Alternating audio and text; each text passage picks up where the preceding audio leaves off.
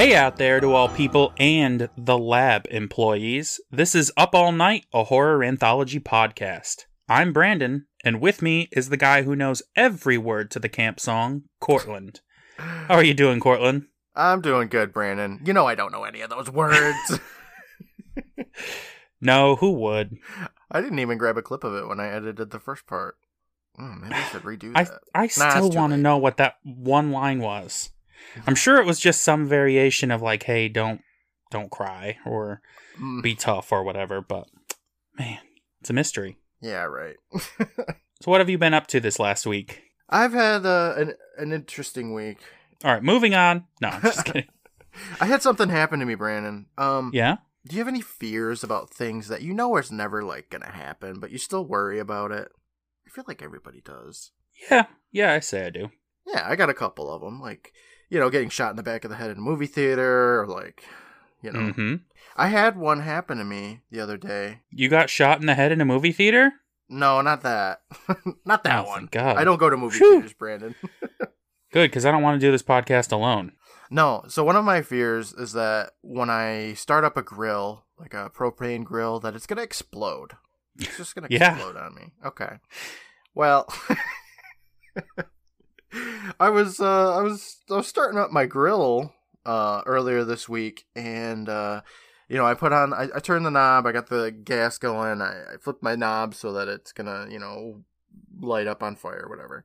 Right. I stick my lighter in the grate, I turn it on, and this fireball just went oof. How big of a fireball are we talking about here? It was like the entire top side of the grill. So I'm smelling like singed hair, and I'm like, oh my God, I don't have any eyebrows or something. Like, I don't have any hair, so I knew it wasn't that. Right. I go inside, and I look at my arm hair, and I don't have any arm hair anymore for, like, the first couple the first inch of my arm is just not arm hair anymore, and it's all singed and gross. Oh. I mean, compared to what you were always afraid of happening, like, that's not too bad. No, right? Like, I didn't explode and die or anything. Like, it didn't take out half my house or anything like that, but... No, you're going to have to do better than that, propane. Yeah, exactly. I'm sorry to hear that. Rest in peace, arm hair. I know, it smelled so gross. I hate the smell of sizzled hair. It's got all these little nubs on my arm now, too. Even the sound of the words. Ugh. You got like little arm hair nubs, and it's all sizzled back, and it's ridiculous. Wow. Yeah, so like that was my week. How was your week, Brandon? Pretty boring. That's all right. Did you beat Resident Evil 8 yet? No, I just played it today. I mean, just tiny spoilers or whatever. There's this part where you're running away from a giant baby fetus that's crying at you. Oh, okay. Well, it was a little too spooky, so I had to play it with the sound off because it just kept crying and like being like gah gah goo goo, and I found that really terrifying for some reason. Well, when you think about it, babies are the scariest thing. They really are. So that's been my entire week. Awesome. Baby sounds nice. Getting over that ranch drink, you're good to go. I still think about that ranch drink. Yeah. Well, I worry about getting shot in the back of the head in a movie theater, and you worry about your drinks tasting like ranch soda. So, yeah. Two very big dangers. Yeah. I assume it's just a matter of like an acquired taste, though. If I get like a 20-pack and just sit back on my couch and pop open ranch soda and chug that, I'll get used to it. That sounds super unhealthy. I'll just cut out the middleman and get a bottle of ranch. Let's just put you on an IV drip of ranch soda, huh? How about that? That's disgusting. All right, moving on. We've got to talk about some goosebumps. Yeah, we should. We should talk about it. This is Welcome to Camp Nightmare Part 2. Mm-hmm. What did you think about Part 2, Cortland? Oh, Brandon. It was really good. I liked almost all of it. I was going to say, when you said it was really good, my first question was going to be, the whole thing? Yeah, I liked just about all of it. Super solid acting all around. I liked the camera work was was brilliant. Mm-hmm. The editing was perfect. It was tense. It was exciting. I liked it a lot, for the most part. All right. Well, I assume we'll get to the parts that you didn't like as much. Yeah, perhaps. We'll just skip that part. That's what they should have done. All right, I'm just going to skip entire scenes here. And we get to the end. No. We'll start from the top. All right. Which is a recap of part 1. You know, yeah, it's a long predictably recap, enough. too. It is. It Like really is. It's like 2.5, 3 minutes, and it's great. Yeah. I'm just going to steal your thunder, Brandon. The best part is that we get to see Colin wiggle under the bed again. We get a lot of wiggling. It's so good. Oh, it's so good. So we mentioned it in last episode that like entire first sequence where they get to the camp and Saber pops out and the explosion, like that whole thing's in this recap almost. Yes. Mm-hmm. They knew which important parts to include. So after 2.5 minutes or whatever, we finally get to the end of last episode, which was the door of the cabin opening. And we continue there with the door still opening. Yep. And it's Larry, the camp counselor. Fucking Larry. I thought it was gonna be Roger for some reason. Even though this is just Final Destination for children. Yeah. Yeah, it would make more sense to be something that's not scary, because Larry's still like, if he opened the door, I'd be like, it's Larry! I know, hide under like the that bed. fucking bowl cut! Those teeth! They are magnificent teeth. Yeah, he just got horses.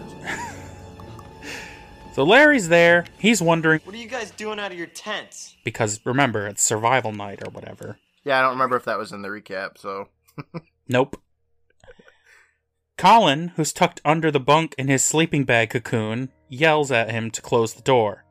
Larry says, "What? You scared of mosquitoes?" And Jay says, "Nah, son, Saber's out there." Yeah. But Larry don't care about that. He's just upset that they went to the forbidden bunk. Yeah. Colin says something about people screaming, but Larry kicks him in the head until he slithers back underneath the bunk. Yeah, and he already threw a baseball at the back of his head, so I don't... Larry's the worst. I love that. He pushes his head, and Colin's like... It wiggles back. It's great. It is. Jay mentions again that Saber is out there, and Larry again says, "You guys went to the forbidden bunk." He threatens to tell Uncle Al, adding, He's gonna kill you. Yeah, he put a little emphasis on that, too, Yeah, so I was like, he what? put some sauce on it. After Larry leaves the cabin, the boys are shocked that he didn't believe that a giant wolf beast is just out there murdering campers. Who would have thought? Yeah, right. Well, especially because you can hear it, like, howling and also tearing people apart and shit, so... Yeah, I don't know. he does roar and growl a lot. And speaking of, they hear a loud roar. I wonder what that could be. Colin's like, "Oh shit, we gotta go get help." And Jay's like, "Dude, that's crazy." But number one camper Billy suggests that they all just hang tight and take turns watching the door. Yeah, so they're gonna stay up all night. Meh. Yeah. And take turns, like, being on guard. A great concept. They ask who should take the first watch, and Colin takes that as his cue to slither back into his hole. Billy, of course, volunteers to stand guard. Yep. He sits with his back to the door as Saber continues roaring into the night. Now we actually get to see Saber again, walking through the woods. Or rather, like, his puppet-looking thing is wheeled through the woods. It looks weird, but it does. I still think it's like scary looking. It's cool. They did a good job of it. I don't know how It's a nice monster Saber's effect. envisioned in the book, but I take it that they like recreated it pretty good. So I think they're just like werewolves in the book. that's what I would imagine. Yeah. But it's now morning. Billy gets up and wakes up the other two boys. This is bullshit, Brandon. Billy stayed up all night. He's like, Yeah. all right, I'll take first watch, and then he takes all the watch. I knew as soon as he came up with the idea, they were like, "All right, you have fun with that, Billy." It's so dumb. Like, he's inside the camp, like looking out the window, or whatever. It's dark outside, and then it fades to light, and he's still there, awake. Like, he didn't get any sleep, and he was the one that did all the work. Mm-hmm. And you know he's not going to say anything about it. No, because he's Billy. He's incredible. Yes. He's the perfect person. He's beautiful Billy. I actually really like Billy, so like, He's great. Yeah, Billy's good. There's no complaints with Billy. Jay asks Billy what time it is, and Billy, helpful as ever, says, "It's day." Yeah. Colin casually mentions that they've probably found Roger by now. Like, they aren't just talking about their friend's mutilated corpse. Yeah, they found his shredded up clothes and bones, and it's like, oh, here's a leg, you know. They probably found pieces of Roger. His mouth. Yes. The only part no one wanted to touch. Billy declares that they have to go tell Uncle Al what happened, and they all cautiously leave the cabin. At the lodge, we see a bunch of no-name kids poking at their food sludge. Oh my god. Those kids were so dumb looking. Yeah, they're not great. Larry, however, is eating a gourmet breakfast. Yeah, but what was it? I don't know. It was food product. I could see bacon, I think. Canadian bacon. He cuts into something, and I don't know if it's a pancake That's or if it's the like thing. a steak. Is it supposed to try and like... The way he said, like, oh, Uncle Al's gonna kill you, like, are we trying to think that this is, like, Roger bits, you know? I could not tell. Or Mike. And I thought both steak and pancake, just like you said. It's a slab of something. Yeah. Like, even Larry doesn't know what it is. Like, he cuts it and looks at it and he's like, whatever. And then he eats it. And it's like, I think maybe that's the point, is that they're trying to make it ambiguous so, like, you don't know if it's supposed to be one of the kids or if it's supposed to be food, but I liked it. I just read it as, like, it was supposed to show that, like, the counselors and the kids are treated very differently. Oh, yeah. Yeah, they are. But still, I don't know what they're eating. I just know that it's better than the sludge that the kids eat. Than the gruel, I suppose? Yeah. I mean, it might be some tasty-ass gruel, I don't know. But I don't think so. Larry brings his fork down for another bite of his slab, but Billy pushes his fork down with a spoon. Yeah, it's great. Billy's looking for Uncle Al.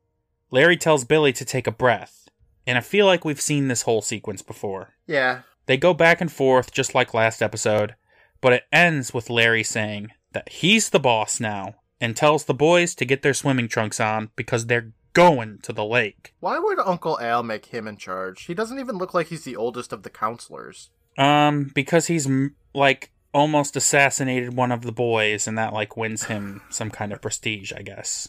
Okay. Yeah. The ranks are based on kill count. Saber's number 1. We're in the woods now, and Jay is wondering why no one else seems to care that kids are disappearing and dying.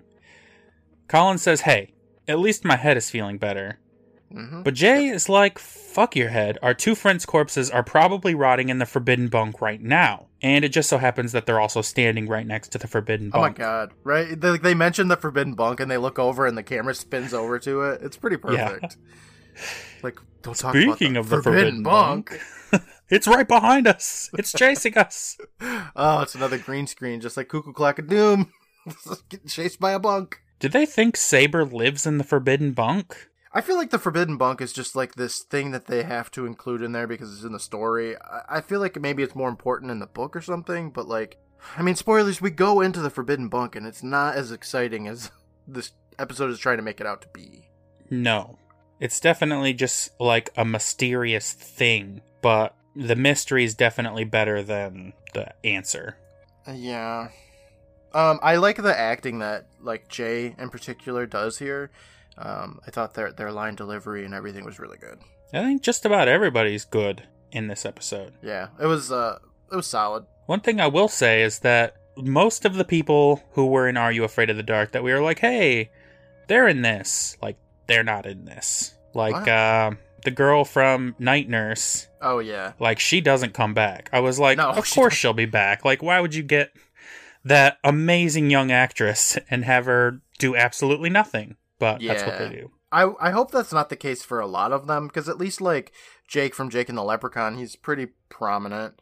And, I mean, Zeke from Dead Man's Flow, he's a main character in this one. So yeah. I hope we get more of that rather than Hillary, what's her name? Just kind of in the background for some reason. The child actor pool in Canada doesn't seem to be that large, so just grab who you can. Yeah, right. It's like a vending machine. So Billy thinks that this is a great time to split up and tells the boys that he'll meet them at the lake. And Billy is now making a detour to the camp's phone. I gotta say, Brandon, I didn't know what was going on when he said, I'll meet you at the lake. I thought he was going to the lake, and I thought the two boys were making a detour somewhere, and I was very confused for a moment, and then I felt like an idiot. So, just want to put that out there. Yeah, well, when I was writing my notes, I was like, when he walked up to the phone, I was like, oh, this is the phone at the lake. They just have a lake phone. Yeah, exactly. But then I had to delete all that because he's not at the lake. No, he's just at a different cabin that has a phone attached to it. Yes, he went to the phone. But the phone is busted. It falls apart in his hands just as Uncle Al appears behind him, asking what he is doing. It's great. Like, the receiver just kind of melts in his hands. Yeah, it's just pieces. No one's ever touched it before. What are you doing? Billy tells him that he's just making a call. Uncle Al says, to your parents. It gets really tense for a moment, and that creepy music kind of plays. That music that's like whenever anyone sees a ghost or an alien in a TV show. Yeah. And then Al starts laughing, because the phone isn't a real phone. Uncle Al put that up as a goof. It's a goof! 'Tis but a goof. Like, just stop and consider that joke. It's not funny. He bought a phone, and he was like, I'm gonna put this phone near this cabin, so, like, when kids try to call anyone, it will just not be real. It just melts in their hand. Like, that's not funny. Nah, it's pretty stupid. It's not funny at all.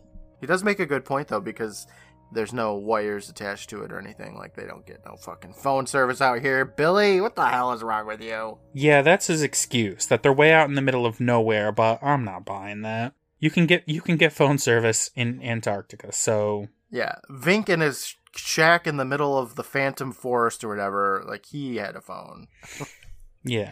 He was prank calling people, like, it's possible. Yeah. But Billy is like, haha, good one, but where's the real phone?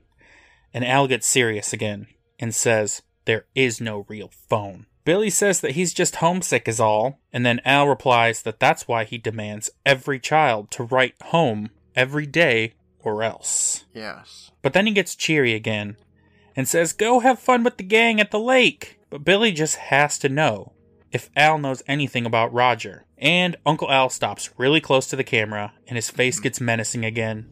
And then the music gets really dramatic, and he says, I checked the files. There is no camper up here named Roger. No first name, no middle name, no Roger. So good. I liked it. Yeah, like, this guy is fantastic. He goes from, like, really dark to cheerful, like, back and forth in every scene constantly. Yeah. Like, he's just trying to hold it together and put on this mask of, like, hi, I'm the camp director, I'm your friend. But then, he's hiding some shit. Yeah. And it's a constant back and forth, and it's really good. I like it a lot. Mm-hmm. I like Billy's reaction to all of this, too. Billy doesn't know what to think. He knows something's up, and, Al's constantly trying to gaslight him, but he's just like, I'm not sure about that, because that's completely false every time. He's got balls, this kid. He does. As a kid, I would just be like, whatever you say, adult. Yes, I know, me too. You know everything. Yes, camp counselor, you own this place. What do I know? I'm just fucking Billy. Billy does this really cool thing. Okay, so this is when I really appreciated Billy as, like, the actor himself that plays Billy, and then Billy the character, because... Uncle Al is like, yeah, Roger doesn't fucking exist. And Billy knows that Roger exists because, they talk to him and everything. But, like, the reaction he gives is he kind of, like, looks at the ground and thinks about it for a second and then he walks away. And one of the coolest parts about Billy to me is that he knows when to strategically retreat, I suppose, instead of getting into his face or, like, running away screaming or whatever. It's really cool. He knows when to hold him and when to fold him. Yeah, exactly. Like, he knows when he's not going to get any further in this conversation or when it's going in circles and, it's not going to help to argue. Yeah, like, he doesn't prolong this stuff. Like, he gets what he needs. He's like, all right. He recesses. He's like, all right, I've got 20 minutes. Got to wrap this shit up. Goes to the lake, and he has a good time. Yeah, so Al says to that, get to the lake, Billy. And we cut to the lake. where Jay and Colin are doing a very poor job at paddling a rowboat. Billy arrives, and Jay yells at him to go grab a paddle and swim out to the boat. Dude, this whole thing with them in the canoe, I don't know how many people listen to our improv Are You Afraid of the Dark episode, but this is essentially what we did when we improv'd an Are You Afraid of the Dark episode.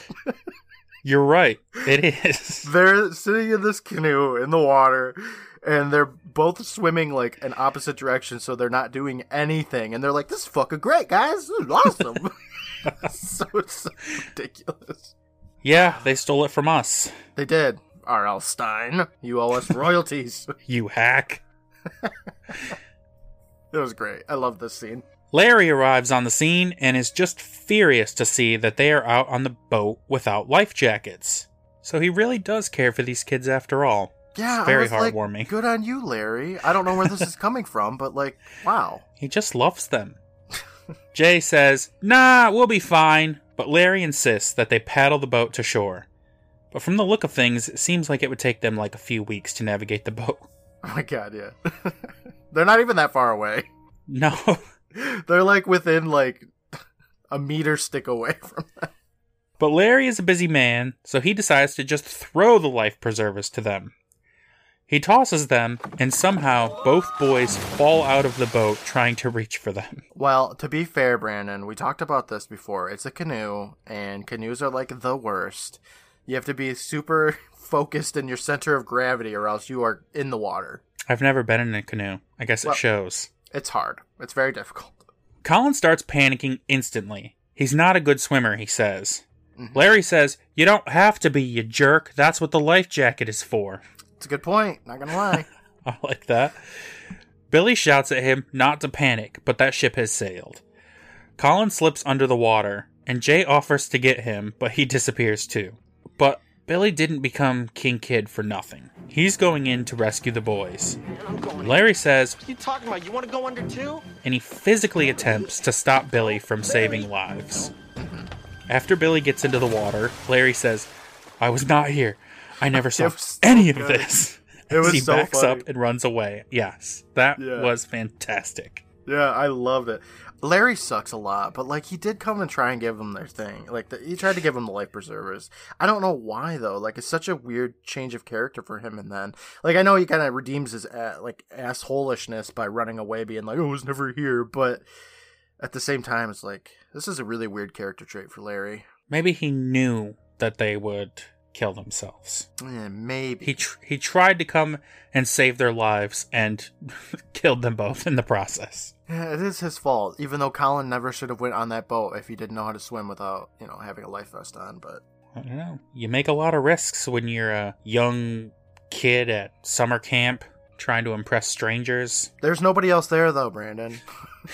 There's nobody else anywhere. Like, this camp is like the least lively looking place ever. There's only ever a tiny group of kids anywhere around at one time, except in the lodge. Yeah, and at the baseball game. But yeah, it's vastly understaffed and represented, and I don't get it.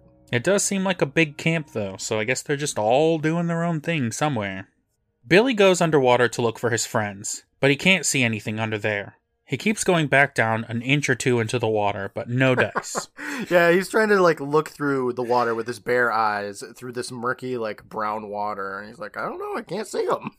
Yeah, he dips his face in like a baby. And is just like, nope, nobody there. He doesn't dive down to search with his hands at all. He's he's not reaching for flailing arms or nothing. He's just like, well, nice to know you. I can't see them, therefore they are dead. They don't exist. There's no such thing. Billy even says, come on, guys, don't do this. Yes, because they can hear him. Don't drown to death, you jerks. Who does that? Who just So drowns on selfish. people? Yeah. Billy's finally ready to admit to himself that maybe his friends are gone, and he swims to shore. He takes one look back to see if maybe somebody is wildly thrashing in the water, struggling to breathe. Mm-hmm. But the water is calm, and so he just runs away. Yep, he gives up on his friends kind of quickly. I get that this is not that long of an episode and stuff, but he's he dipped his face underwater a couple times. He's like, nope, they're dead. Yeah. Yeah. It's kind of, I mean, there's a little bit like, what more can he do, really? But also there is a little bit more he could do. Yep. It's just like, they're gone. They're They're dead. Valhalla with them. Let it go. Oh, man. How many times are you going to keep bringing up the time he abandoned his friends to die?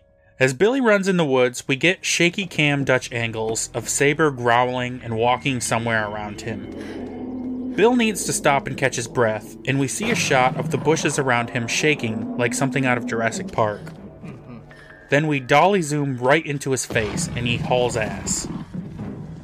There's a lot of interesting camera movements, like you mentioned. It's Ron Oliver, man. He knows what he's doing.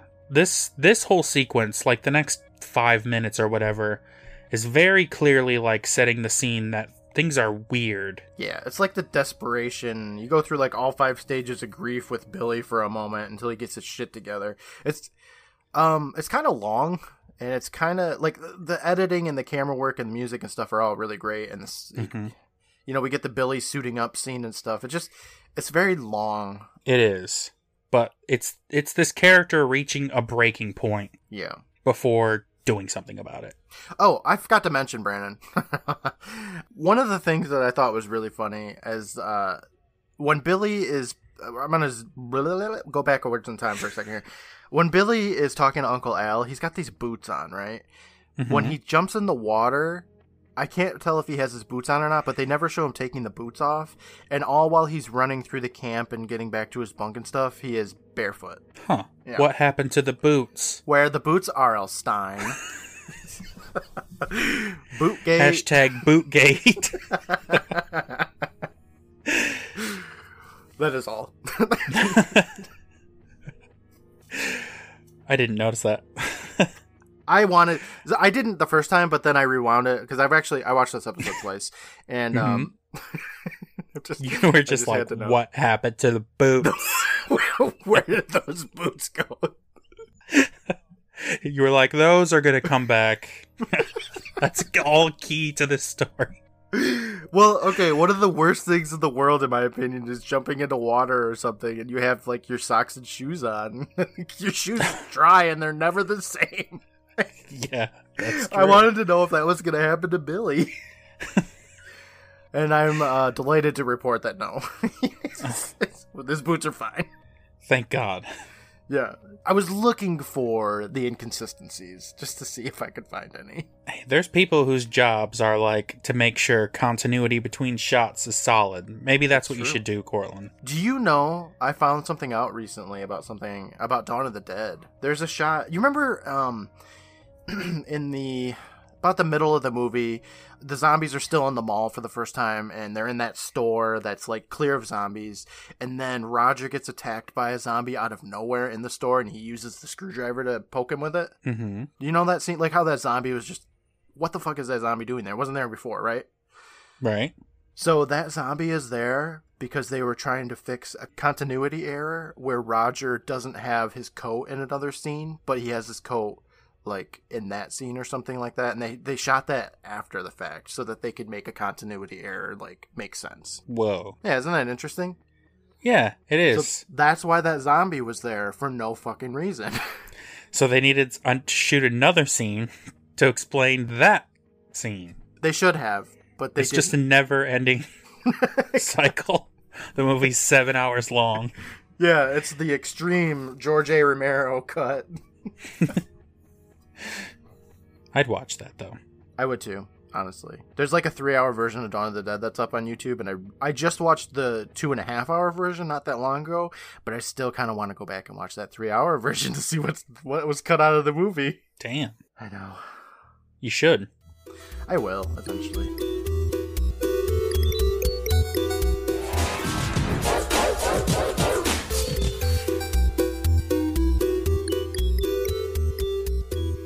Hey there, everybody. Cortland here, your good buddy and your drowning canoe partner. Thank you so much for listening into our show this week. Whether it's your first time or you've listened to our entire collection, we always appreciate you spending some time with us. The Patreon exclusive giveaway has started now. For the entire month of July, I'll be collecting some sweet stuff to give away. All patrons will be entered in to win, so if you'd like a package of nostalgia sent right to you, become a patron for as little as $1 a month. You'll also get access to early release episodes the moment I'm finished editing, bonus episodes, and more. Visit patreon.com/privateisland and become a patron today. I'd like to take a moment to thank our current patrons, the Bronze Beth, Eddie, Mia, Tristan, Venice Witch, and Kristen, the Silver Goth, Shane, Steven, Matt, Geraldine, Evelyn, Brittany, Aaron, and Shelley, the Golden Day Days, Faith, Sarah, and Angela, and the Platinum Bostics, Bryce, Kathy, and Matt. Thank you so much for your support, everyone. Our show wouldn't be the same without you. For more laughs and updates on the Patreon exclusive giveaway, follow us on Instagram at Private Island Presents and on Twitter at PRVT Island. We make a bunch of content every week for the episodes we cover, and we even watch full-length episodes every Wednesday night at 8 p.m. on Instagram Live. For a link to all of our social media pages, the Facebook and Discord group, and more, check out the link in the episode description. Are you a podcaster that wants to cross-promote? Send me an email with your promo at privateislandpresents@gmail.com. I'd like to take a moment to thank the Benevolent Badger for their work on the music for our show, aside from this theme, Dating Start from Undertale, composed by Toby Fox. I'd also like to thank Brandon for his work on the artwork. Now, I'd like to play the promo for the Dads from the Crypt podcast. Hello, kiddies. Welcome to Dads from the Crypt. Hello, boys and ghouls. Welcome to Dads from the Crypt, a weekly podcast where three dads who love horror movies review the Tales from the Crypt TV series and movies. My name is Jason. I'll be joined by fellow dads Jody and Mondo. Join us as we dive into the plot, talent, and source comics of the iconic HBO series. There will also be music recommendations, trivia, and dad advice. Look for the Dads from the Crypt podcast on your favorite podcast app starting on Father's Day. And follow us on our Facebook group, Twitter at Crypt Dads, and Instagram at Dads from the Crypt. Follow Dads from the Crypt, or I will follow you to the grave.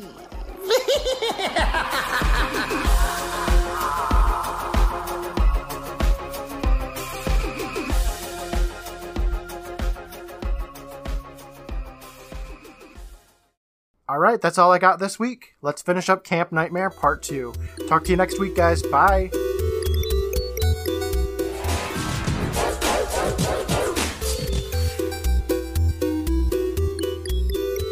So Billy's looking around for anybody.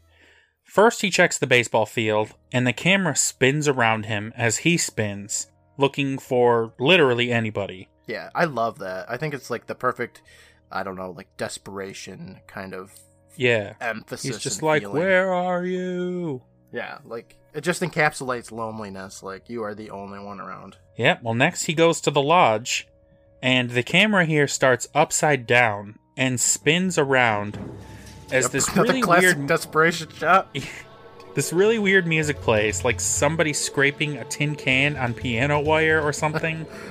I'm sure that's playing here too. The music's very weird. Hello? And I think they're both really effective in this sequence of creating like this eerie atmosphere. Larry! It's so good. I like it a lot too.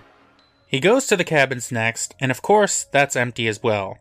Billy sits on a bed, and the camera cuts back and forth between wide shots and close-ups as he talks to himself, and it seems a little bit like he's going insane. Yeah. Well, he's been gaslit for like 2 days now. Yeah, I mean, I probably would go insane. Mm-hmm. Let's face it, Brandon, we both know you would. Yeah, but not Billy. He keeps it together. And he suddenly has an epiphany. Now we get what I call an Edgar Wright sequence. But I guess we should call it a Ron Oliver sequence because this was first. Where there's a bunch of quick close-up cuts of mundane actions. Like we see Billy drop his swim trunks, put on a shirt, tie his shoes, and it's just like, one after the other, close up. I love it. It reminded me of like Shaun of the Dead. So good. Yeah. He's got a bat in his hand, and he is ready to kick some ass. Yes. I like this Billy. I mean, I like Billy regardless, but this Billy is like badass Billy. Yeah, this is like Billy 2.0. He leveled up. All it took was like sacrificing his friends or whatever. Like, no big deal. He gains the power of all his friends that die. That's the story of one of the Nightmare on Elm Streets, Brandon. Oh, damn. Yeah, you didn't even know it. You never even watched it.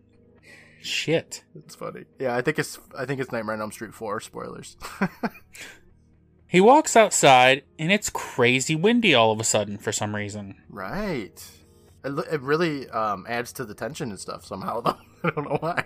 It does. Everything does. Billy sees a note written on a piece of paper that isn't blown away to Nova Scotia, which you can imagine it would be. Been. Yeah, well. And it says, very helpfully in Mike's voice, Dear Mom and Dad, I'm homesick already. There's nothing up here but rocks and trees. The air smells funny. And they don't even have cable TV. No cable TV? I was supposed to watch Goosebumps. I know. Well, you don't need cable for Goosebumps. Oh, true. That was its greatest contribution to TV, is that you didn't need to pay for it. But Billy throws that shit to the wind. He Dutch angles into the next scene, where we see letters to home blowing all over as kids' voices overlap each other. It's kind of like in We're Back, a dinosaur story, where we hear all the kids' wishes. I wish. Wish I saw a dinosaur, Daddy. Yeah. It's just all kids being like, "Oh, food sucks." Yep. You know. Larry's dumb. Yeah. This Uncle Al guy. He's great. He's a great actor. All the letters appear to be coming from the forbidden bunk. Billy steps inside, and we finally get to see what all the fuss is about. Well, the forbidden bunk just looks like a shitty old bunk, with cobwebs everywhere and, like, I don't know, ropes Moss hanging from the ceiling? Like, what is that? I don't know. Yeah, it's really underwhelming. Yeah, there's a rat there, too. Oh, yeah, a cute mouse is there. Forgot. Yeah. Then, Billy bumps into someone. It's Dawn. Dawn. Remember Dawn? She had, like, 2 lines last episode. Yeah, okay, Brandon, not gonna lie. I thought she was gonna be more prominent than what she even is in this episode, and she's not. Yeah. I remember she's in it more, but... I mean, that's arguable. Maybe. I mean, it'd be down to, like, the millisecond to see which one she's in more. Yeah. I haven't seen this in a very long time, but in my memory it was like, oh, that's like his girlfriend. Like, they have an epic love story. The Dawn love arc, yes. Yeah, but it just, it's not that much. Yeah. Billy tells her that he's trying to escape. She asks, how come? Which becomes an odd question in, like, just a second.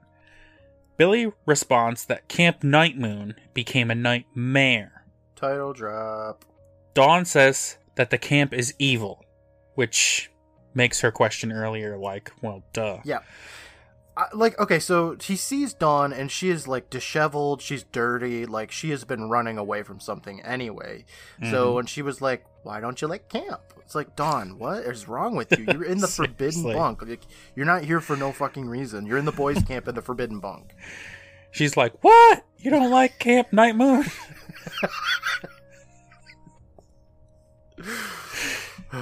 Dawn. It's great here. My parents read brochures. It says great.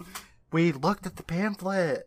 Yeah, it's a bit silly. Dory, the girl that Dawn came with, got mauled by a fucking bear during a hike. Yeah, right? And the counselor said it was nothing.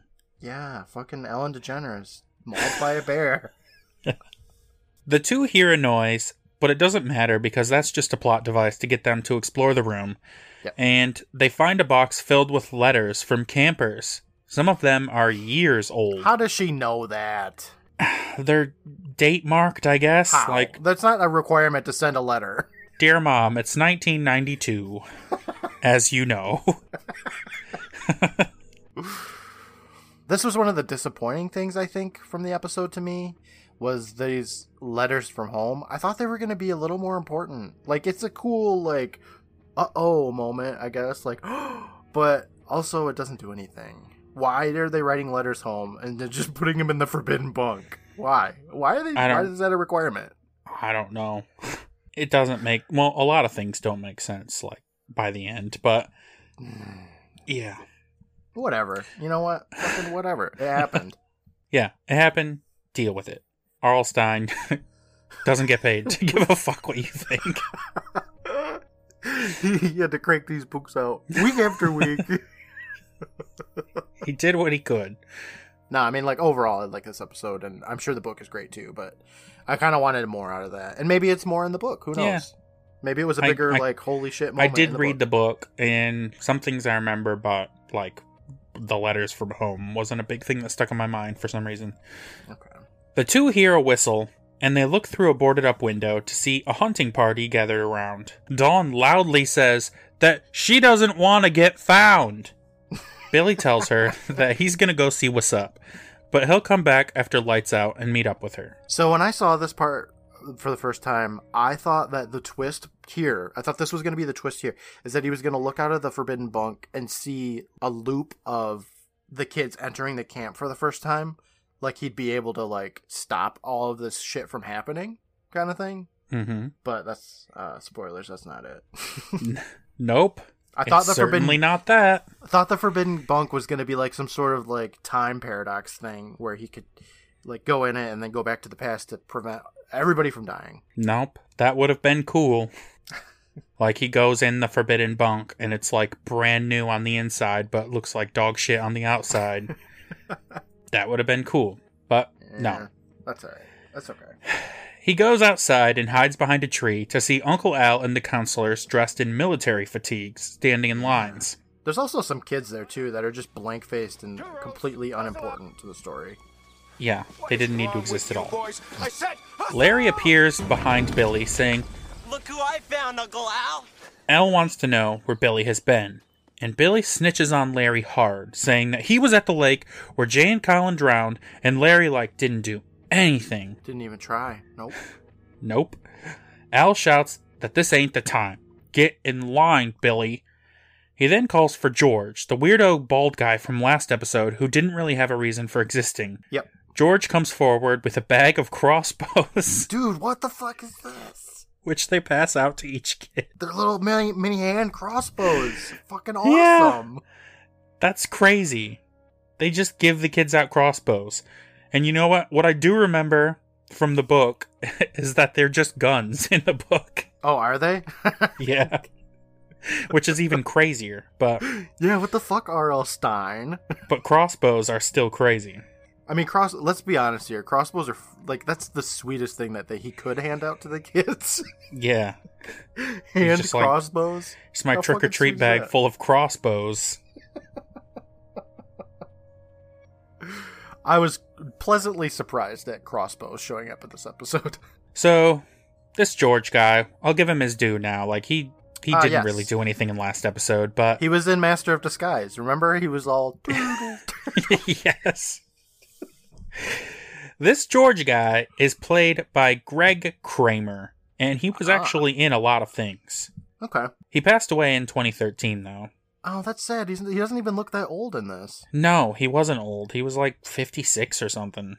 Oh, that poor guy. His best role, as far as I'm concerned, was a reoccurring role in a show called Forever Knight. Okay. And the synopsis of this show is an 800-year-old vampire, Nick Knight, quests for redemption as a cop in Toronto, trying to hide his vampiric nature from the rest of the world. Well, he probably shouldn't be a cop then. A fucking vampire cop, Cortland. If you're going to try and hide your vampirism, why would you be a cop? Nick Knight. Nick Knight. I used to watch that all the time. It came on after. I Love Lucy? Yeah. Great. Okay, that's bullshit. Back to the show. Yeah. Billy is like, hey, what the hell are we doing now?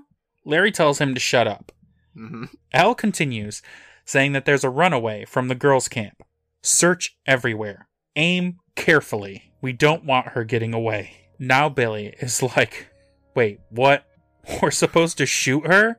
Yeah. And Al is like, yeah she Billy. broke the camp's big rule. Fucking duh, Billy. I'm handing these crossbows out for nothing. What do you think? We just don't shoot people? But Billy thinks this is insane. You can't just go around killing people. Al says, Who said anything about killing? Yeah. We simply want to shoot this child with tranq darts. Yeah, so it's not that bad. It's insane. He takes off his sunglasses and asks, "Or do you have a problem with that, Billy?" Shit gets real now, because Billy brings the gun up and points it at Al's face. This whole sequence is really awesome. Just gonna say Yeah, it really is. Al says, "Is this any way for my number one camper to be acting?" Billy tells him, Camp's over. Oh, that's "No such one a else good line. is going to die." Yeah, it really So is. good. Billy's had enough of this shit, you know? Yeah, he's done. Camp is over. That's the line you give as you're shooting someone. He's like, camp's over. We want a refund. Al says, "Huh? What? No one has died? What?" Yeah. Billy reminds him about Mike, and Roger, and, a little thing called Colin and Jay. Al reiterates that there's no one by any of those names anywhere, ever. Yeah.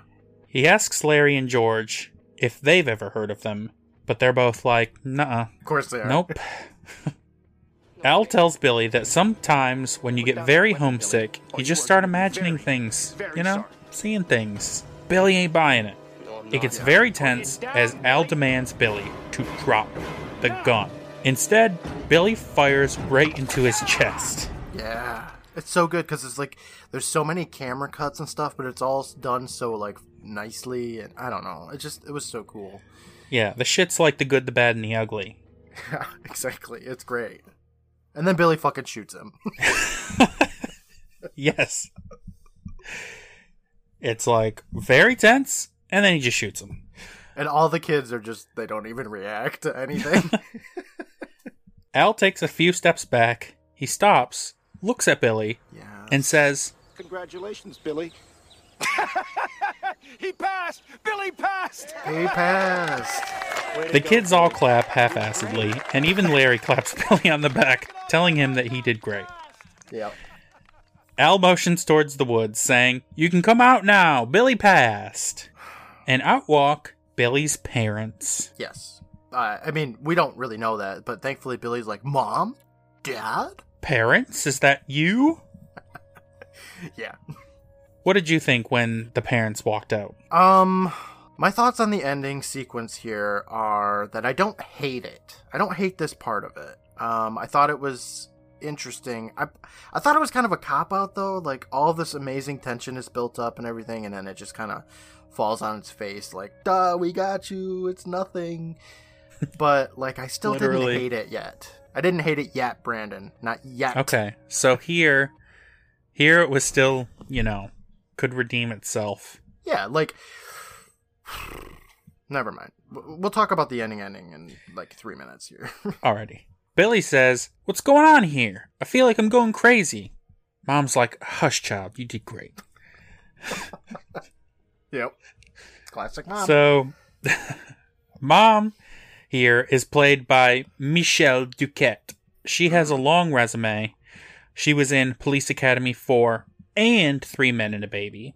Wow. 2 80s classics. Okay, yeah, go get it. She also had roles in Dead Husbands, The Virgin Suicides, The Crypt Club, and Blue Murder.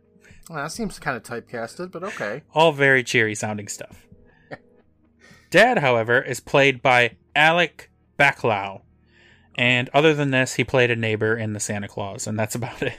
Well, why is everybody in the Santa Claus? I didn't even realize that was a Canadian filmed I guess, that was filmed in Canada, so everybody in this was in it at some point. That's so weird. I'd never... that's the last movie I would have expected to be filmed in Canada or have Canadian actors in it. Like, I know that Tim Allen lived in Michigan, which is pretty close to Canada, but even so, I'm like... Tim Allen's like, "Canada or nothing, Disney." It's like, all right, well, do it. Whatever you say, Mr. Allen. He was like, "Oh, Canada." Shit. Oh? Damn, you're good at that. I practice. Then Dawn walks out and offers her congratulations as well. She was in on it too.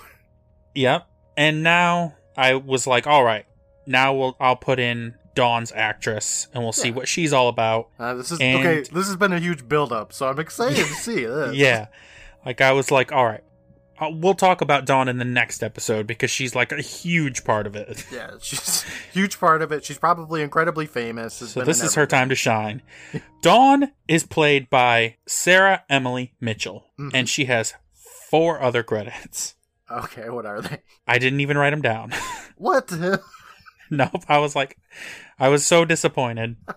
Yeah, but it's your own fault. I'm sorry, Sarah. I'm sorry, Sarah. It's not Sarah's fault. No, it's not Sarah's fault. Even though she's not very good in this. I assumed that she had a long career where she got okay. You thought she was going to be the Ferocious Beast from making Ferocious Beast, didn't you? Yeah, but no, she is in 4 other things, and 2 of which are 18 years apart, so hopefully she found her calling in life that isn't acting. Okay. All right. Al spills the beans now, saying that Camp Night Moon isn't a summer camp at all. It's actually a government testing lab. Sure it is. Yeah. Colin and Jay come out of the woods to say that they were in an air pocket under the canoe the whole time. Yes, the canoe that Billy was looking right under when he dipped his face into the water. Yep. Yeah. Didn't see their legs, like their arms. No. I mean, pretty much only their heads would be under there. Didn't feel their current or anything. No. They're professionals, these 2. Yes, all of these children are somehow. Mike pops up now when his name is said, and he puts a rubber snake around Billy's neck. Even though you can go back and watch that scene and see that it's very much a real snake. Yeah, it like coils in on itself and everything. It's moving all over the place. Yeah, so that's dumb. Yeah, and Billy would be the kid to be like, that's a rubber snake. Yeah. No need to fear, everyone. No, but it like hisses and bites and is a real snake. So I feel like they're gaslighting me as the person watching this episode now. A bit, yeah. Then Roger's mouth, and also the rest of Roger, comes out of the woods and says, Hey, Billy. All in one piece. One piece. He's not pieces no more. nope, And he never he's was. Roger. Go home, Roger.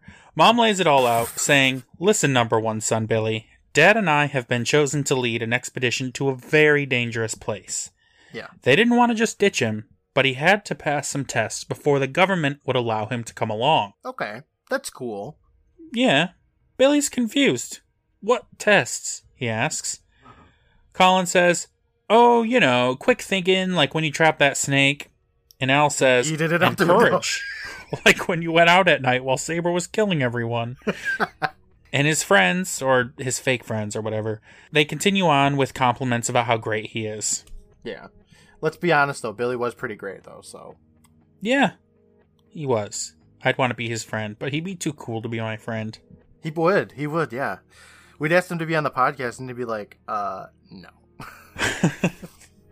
Al tells him you knew when to follow the rules and when to break them. They did a really good job of portraying that, too, like I said earlier. Like, with him knowing when to fold them. Billy still can't wrap his mind around the magnitude of this lie, and asks if everyone was in on it. Campers, counselors, and Larry says that they're all actors, working at the lab. The lab. All of these children, yes. I don't know why. Yes. They hired children. They must be They doing need a big experiments on army them. of child actors who aren't very good to just stand around and do nothing. That's fine. You know what? It's fine. Sure. From behind Billy, we see Saber sliding his way into frame. Everybody takes a step back and yells out, even the actors who are in on all this. Yep. And it's just a goof because George is there saying, Say hello to Saber, Billy. Saber is a joystick-controlled animatronic puppet. Which is fine. That's fine. But, like, it's only half of Saber that is the animatronic. Yes. So when he's, like, scooting along and roaring and we see it, like, we should have been able to see George sitting there making him do all that shit. Yeah, like, that works really well for a TV show where you can only have half of Saber in the frame. Mm-hmm. But if you're trying to fool somebody in real life, it doesn't work as well, because you'd be like, hey, is that George? That is What is he George. I know where that dome, the bald-ass head is. Why is he walking behind Saber? Well, he's beep-boop-booping Saber. If it ended right here, Brandon, I'd be happy.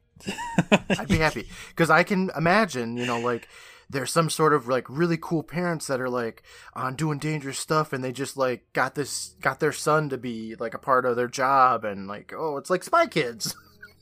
Yes, it's like Spy Kids. Like, that's fine. I'd be okay with that. But that's not where it ends, Brandon. This is not the end. No, it keeps going. Dad tells Billy that he needs to pack his things because the expedition leaves first thing in the morning. Billy asks, where to? Very far away, Mom says. A place called Earth. Yeah. They look up at the sky and see planet Earth pretty large in the sky. Why? Meaning that they aren't that far away from Earth. So they're on, like, what? The moon, right? I guess they're on a place like the moon, which makes a comment like some place called Earth, like it's, you've never heard of it. I don't like, get it. So ridiculous. This place has atmosphere, it has trees, the people look like us. What is going on? Why did they do this? Why? Arlstein, why? What made you think that this was the appropriate ending for this episode? Or this story? They could have ended it with, like, you're a part of the team now, Billy. Like, you're fucking a superhero or whatever now. Like, you're a super spy. But no. Yes. They have to invade Earth for some reason. Why? Why? They're aliens? Why? See, like, it's still stupid, but in the book, when you're reading a book, you'd just assume from reading it that they're humans and that they look like humans while you're reading it, but it's never just like, and Billy, the human-looking human, walks up to the cabin. Mm-hmm. So you can kind of subvert expectations that way by being like, oh, by the way, we all look like aliens at the end. Okay, But sure. that doesn't really work in a TV show where they're all humans. So this ending in the book is, like, I'm not going to assume that they're going to change the ending to a Goosebumps book, but this is how it ends in the movie or the book too, is that they're fucking aliens still? Yeah, I believe so. Alright, whatever. If I just ignore this part of it, it's a fantastic episode. Yeah. These twist endings, like The Girl Who Cried Monster, the ending worked a little better, but I feel like in both cases, the ending kind of only works as you're watching it, and even then in this case not very well, but as soon as you think back even a few seconds ago, Yep. you're like, wait, knowing the ending, this doesn't make any of these characters' motivations make sense. Yep. None of this makes sense. Why would they do this if this is what we know to be true? Yeah. It doesn't. It doesn't make sense. But as a kid, I can tell you that this blew my fucking mind because it was like the first thing with a twist ending I ever seen. And I was like, oh shit, they're fucking aliens? Yeah. I can envision you doing that.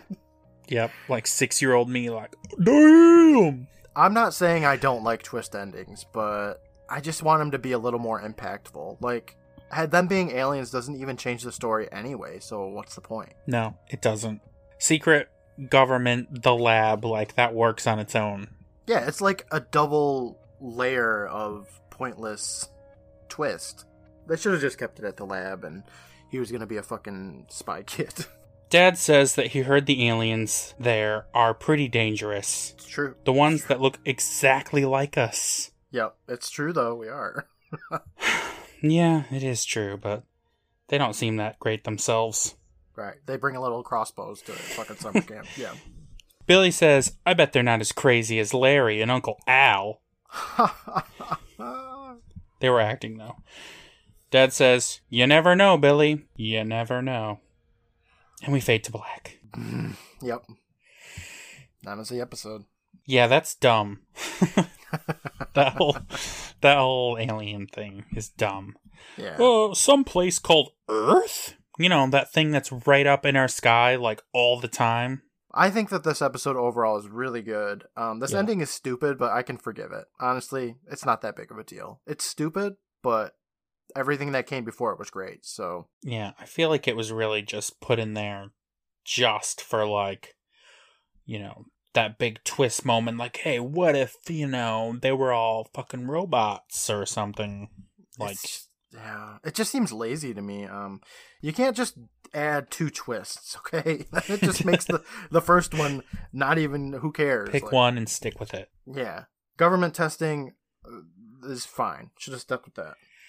I mean, to be fair, the government testing, also doesn't make sense, but it isn't stupid. I just want Billy to be a spy kid. He's gonna take out them thumbs and shit. That would be cool. They could have a whole spin-off of, Billy Kid. Nope. See, what happened was R.L. Stine was done with this one. He shelved it, and he was like, never again. They're aliens. That's dumb. Moving on. Yep, exactly. He's like, shit, I'm already on page 100. And they're aliens. Yeah, that's probably true.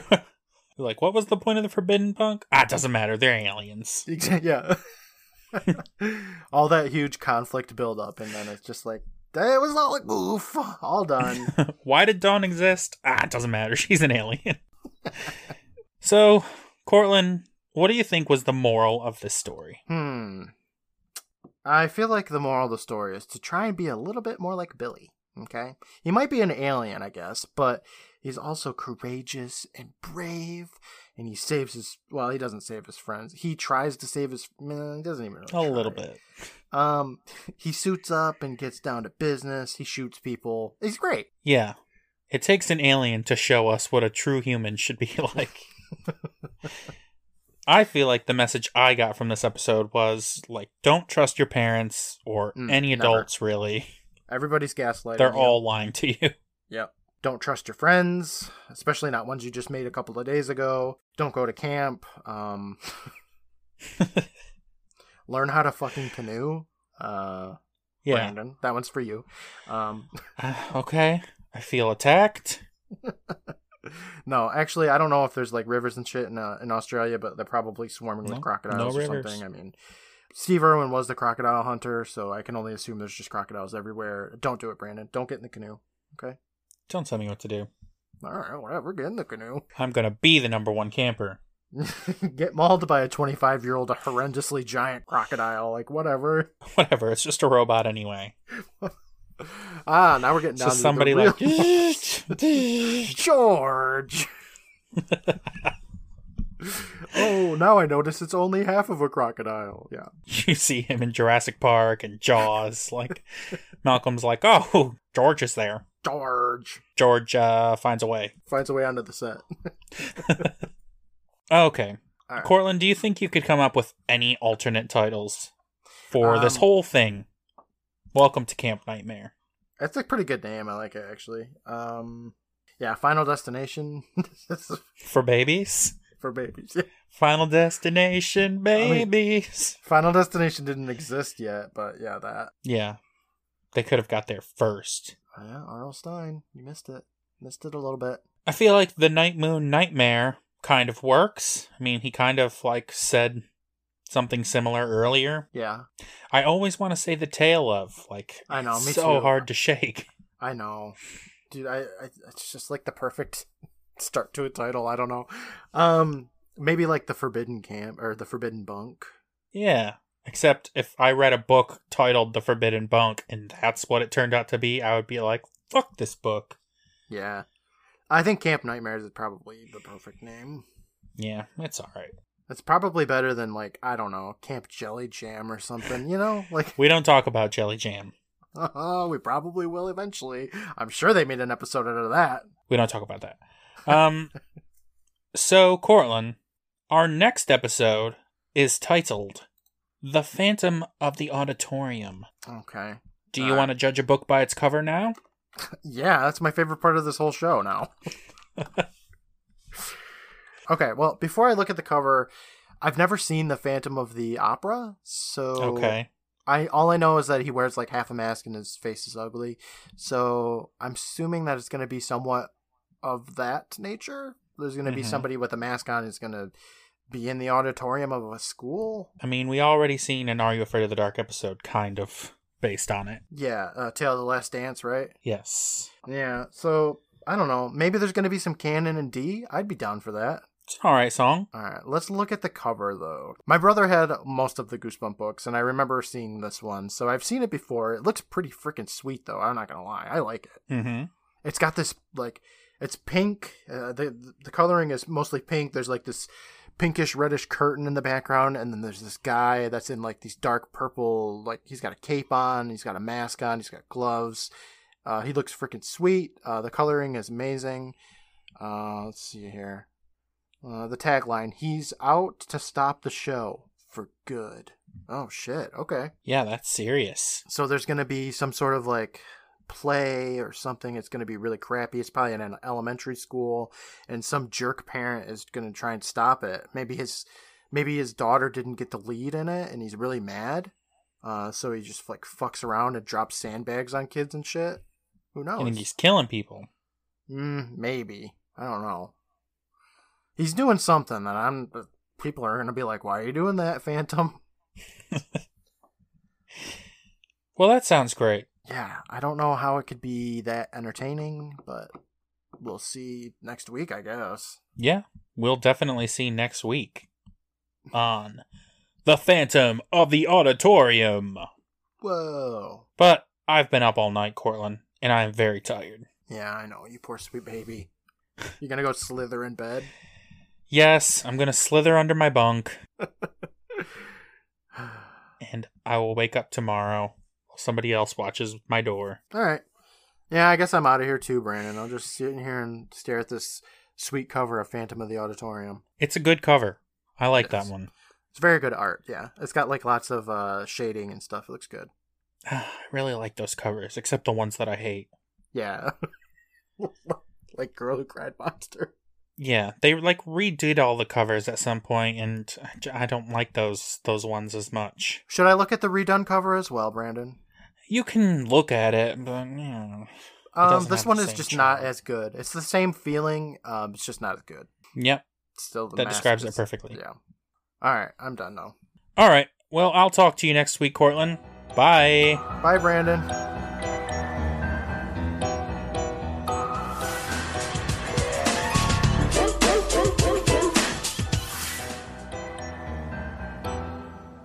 He is gonna kill you.